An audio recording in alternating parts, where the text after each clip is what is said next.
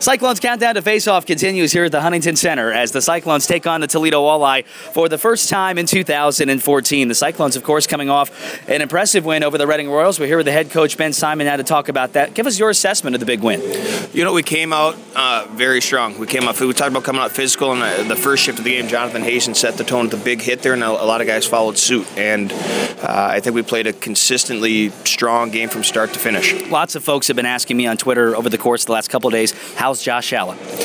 He's okay. He took it was a hard shot from Luch on the power play, and it was fluttering on him, and caught Josh in a bad spot in the helmets last year. But he should be okay to go. Hopefully, he wants to skate tomorrow, so it's not as bad as we thought initially. But there's a lot of blood there. Anytime you get hit in the head and cut in the head, heads tend to bleed a little bit more. So hopefully, it's not as bad as it appears. It's certainly a nice thing, though, that every player on this team has been able to find offense this year. It's not just one guy or two guys. So if somebody does go down, whether it be due to injury or elsewhere, somebody else is right there to pick up the slack. Yeah, well, yeah, we've got a few guys dinged up right now, so that's obviously not great for the team, but it's a great opportunity for someone else to step in and fill that void. So we're having some injury issues right now, but hopefully that'll stop. After serving his 2-game suspension, David McDonald returns to the lineup tonight. Talk about what he means to this team, both on and off the ice.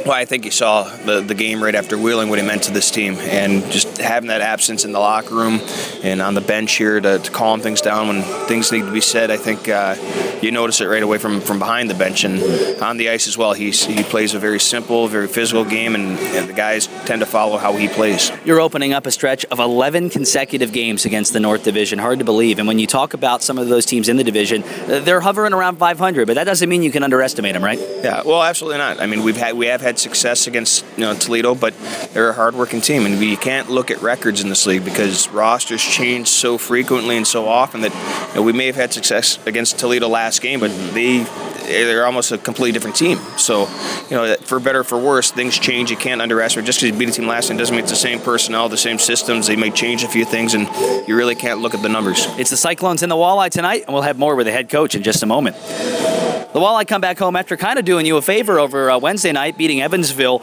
Are you expecting them to come in with a little higher level of confidence? Well, they've won 2 games in a row, and anytime you win a few games in a row, you're feeling good about yourself. There's a good feeling in the locker room, and I expect them to have a little confidence coming out, and they're playing at home in their own building on a Friday night in Toledo, so they should be jacked up. Much like you've had against Reading, you've had success, as you mentioned in the last segment, against this Walleye team. What kind of things have you done well to pick up those W's? I just think we transition quick against this team, and sometimes they get a little bit over-aggressive in the O-zone, and if we use our quick transition, our speed to our advantage, I think we've had success because of that. Obviously, a lot of teams in this division are known for that hard-nosed type offense, sometimes and really all ends of the ice. They get physical and sometimes to a fault. How important is it for you to stay disciplined tonight? Yeah, we talked about that before the game. It's, we want to play physical, but we know that you might get a shot to the face or a slash behind the play that's not going to be called.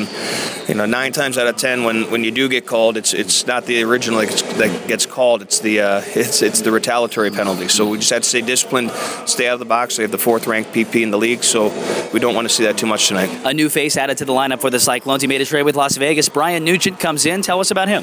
Yeah, just a very hard-working forward, gritty. He's not going to put up a lot of points. He's not a goal scorer. He's not a disher. He's here to provide energy and hopefully give us a little spark. Best of luck tonight. Thanks. Thanks, Nick. That's Cyclones head coach Ben Simon. We'll get scores of other games with the Coors Light Out-of-Town scoreboard right after this on the Cyclones Radio Network.